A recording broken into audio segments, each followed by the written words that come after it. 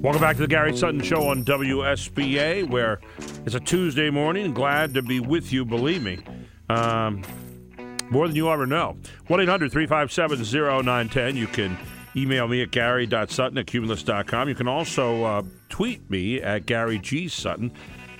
But it's always at this time of the morning, on Tuesday morning, that we take time to feel our pulse. Our financial pulse, that is. Is it strong or is it weak? And maybe there's a way to get it to be a little bit better. Ryan Fox is a guy who's always looking for ways to make it better. He's the Gettysburg director of the Financial Consulate, a fee-only financial advisory firm, and he takes our financial pulse this morning here on the Gary Sutton Show. Good morning, Ryan. How are you? Hey, I'm great, Gary. How are you this morning? Doing very well. Thank you for asking. And you always are a guy that's very thematic. You like to tie things into what's going on, and you have some financial lessons that we can actually learn from the Olympics, right? I do. Yeah, I was thinking about the whole crazy Olympics, and aside from learning that the Russians apparently have a sense of humor on the closing games with their ring snafu, thought we'd go over a couple financial lessons from the Olympics. I have 6. If we get to them, great. If not, there's always next week. That's right. Yeah, thank you. The first one is plan, plan, plan. You know, when you think about the glamour and excitement of the Olympics Games, it's only able to happen because of a foundation of what we call proper planning, both from the athletic standpoint, the infrastructure standpoint, and all of the travel and things like that. Similarly, when we look at financial planning, it really is the foundation of a process that moves us towards a certain goal. And if retirement needs to be a gold medal, bronze, or silver, or just to compete, that's fine for many people. So the Olympics teaches us a lot about planning. The other thing we learn and we see very quickly, and it's the reason why some people cringe a little bit with the Olympics, is we see a lot of the unexpected. No matter how much we plan and prepare, there will always be things that come up that cause us, to use the Olympic example, to fall. Things we've never seen before. You know, we can do all the planning we want, but we have to understand there really is no guarantee of future results. So with that in mind, from a planning standpoint, you know, one thing that people have heard me talk about is take a few minutes and think about your current will, power of attorney documents, who will give someone the ability to make financial and healthcare decisions in your place that you trust. And make sure that all the beneficiaries on your retirement accounts are updated too, to reflect your wishes. Otherwise, if the unexpected would occur, there's nothing that can be done at that point. It's not a difficult thing to do from the standpoint of cost necessarily or time, but the unexpected is the emotional part that goes into that. So we learn from the Olympics also to expect the unexpected. You know, when you look at all the different things that can happen, you know, like a recession, other things that happen along the way, it certainly does alter your plan, your base that you want to build on right away, doesn't it? It really does, and that ties in. That's pretty good, Gary. Way to go. The next one is about diversification. You know, when we look at all of these Olympic sports and teams, they don't depend on one person to win the game. What they look at is a diversified portfolio of athletes across a hugely diverse spectrum of abilities. And they're all very, very good, but the key is they want positive results that are consistent over time. So when we look at that from an investment standpoint, we have to keep a proper diversified investment strategy. And really the two big schools of thought that can partner well together are actively seeking market returns and indexing market returns.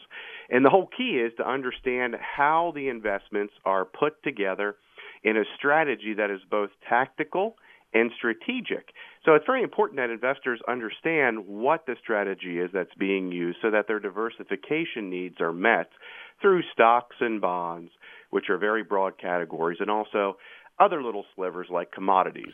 We were talking about commodities this morning during my investment team call, and it's a very important piece of diversification that generally is seen as possibly an inflation hedge, but also may not be directly correlated to stock and bond market movements, which is very important. Now, someone just wrote me a moment ago here as we were talking and said, would you please ask Ryan what indexing is? So it may seem like very common language for most people. What is indexing as far as it applies to the individual investor?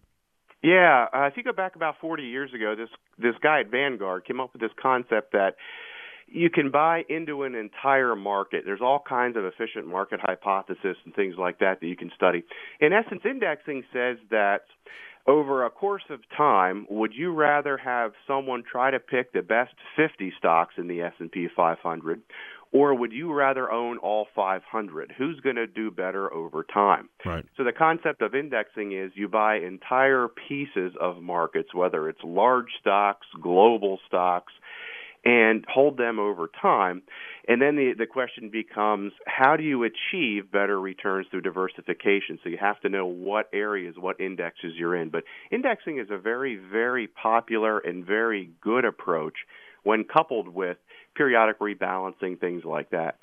So as you look at things over a period of time then, and you say, okay, these stocks appear to be doing pretty well, other stocks maybe not so much, you could maybe take, and you say rebalancing, would that be taking some money out of the other stocks then and kind of putting it into those ones that have consistently done well over the years?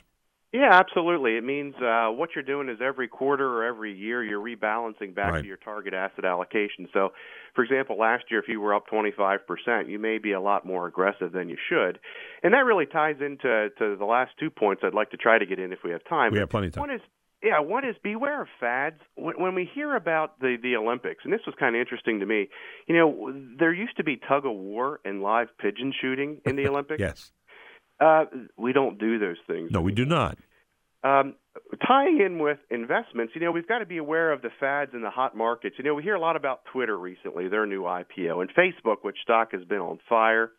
3D printer stocks, Tesla, these things are all the rage. And about 15 years ago, we had a similar movement among these types of stocks called the IPO bubble, and that bubble burst. And I don't know if these stocks will burst or not, but the key is to have a consistent strategy. And if you're going to invest in these stocks that could be seen as kind of fads or at least a little bit speculative, make sure you understand the risks involved, because to get a return of 50-60% on the upside, you're probably taking an awful lot of more risk that could come back to you on the downside too. And really the last main point is, don't expect shortcuts. These athletes, if they take shortcuts, they fail their PED test, just like we've seen at Major League Baseball. When it comes to investing, there really aren't any shortcuts. So if something sounds too good to be true, if there's not a public market for it, like non-traded real estate investment trusts, or if it sounds like it's going to pass through probate and be tax deferred and all these great things, and it's an annuity concept, throw up some red flags, ask about fees and liquidity, and make sure that it fits into your plan. Don't take the shortcut of assuming that it does. Do your due diligence, pick it apart, and ask the tough questions. And if you don't understand, it might be a good time to stay away from it. So people don't go careening down the icy mountain of financial instability. Where can they get hold of you, Ryan? Sure. 334-1861 reaches us here in the Gettysburg office. Happy to talk to anyone about any question that they might hear. We're salaried, fee-only fiduciaries. RyanFox.info is the website.